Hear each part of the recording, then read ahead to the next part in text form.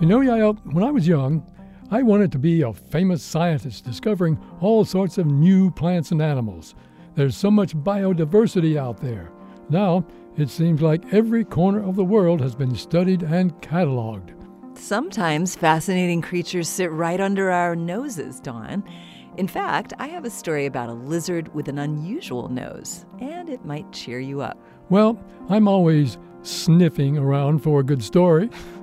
In 2018, a wildlife biologist was in the forests of North Sumatra.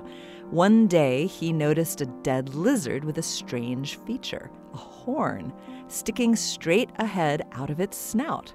It was a nose-horned lizard, part of the family of dragon lizards, and it hadn't been seen in almost 130 years. So, it was a rediscovery, but those are also important for science.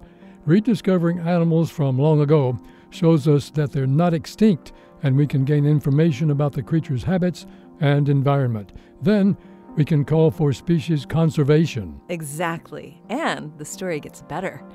This was one of the rarest lizards in the world, known to science from just a single specimen in Italy, the only recorded account of this creature from 1891.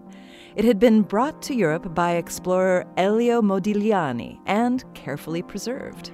Did the wildlife biologist ever find a living nose-horn lizard? Several days later, he did. It was sleeping on a nearby branch with bright yellow-green scales. But when stressed, it turned brown. Wow! I guess planet Earth still has some secrets. This Moment of Science comes from Indiana University. We're on the web at amomentofscience.org. I'm Don Glass. And I'm Yael Cassander.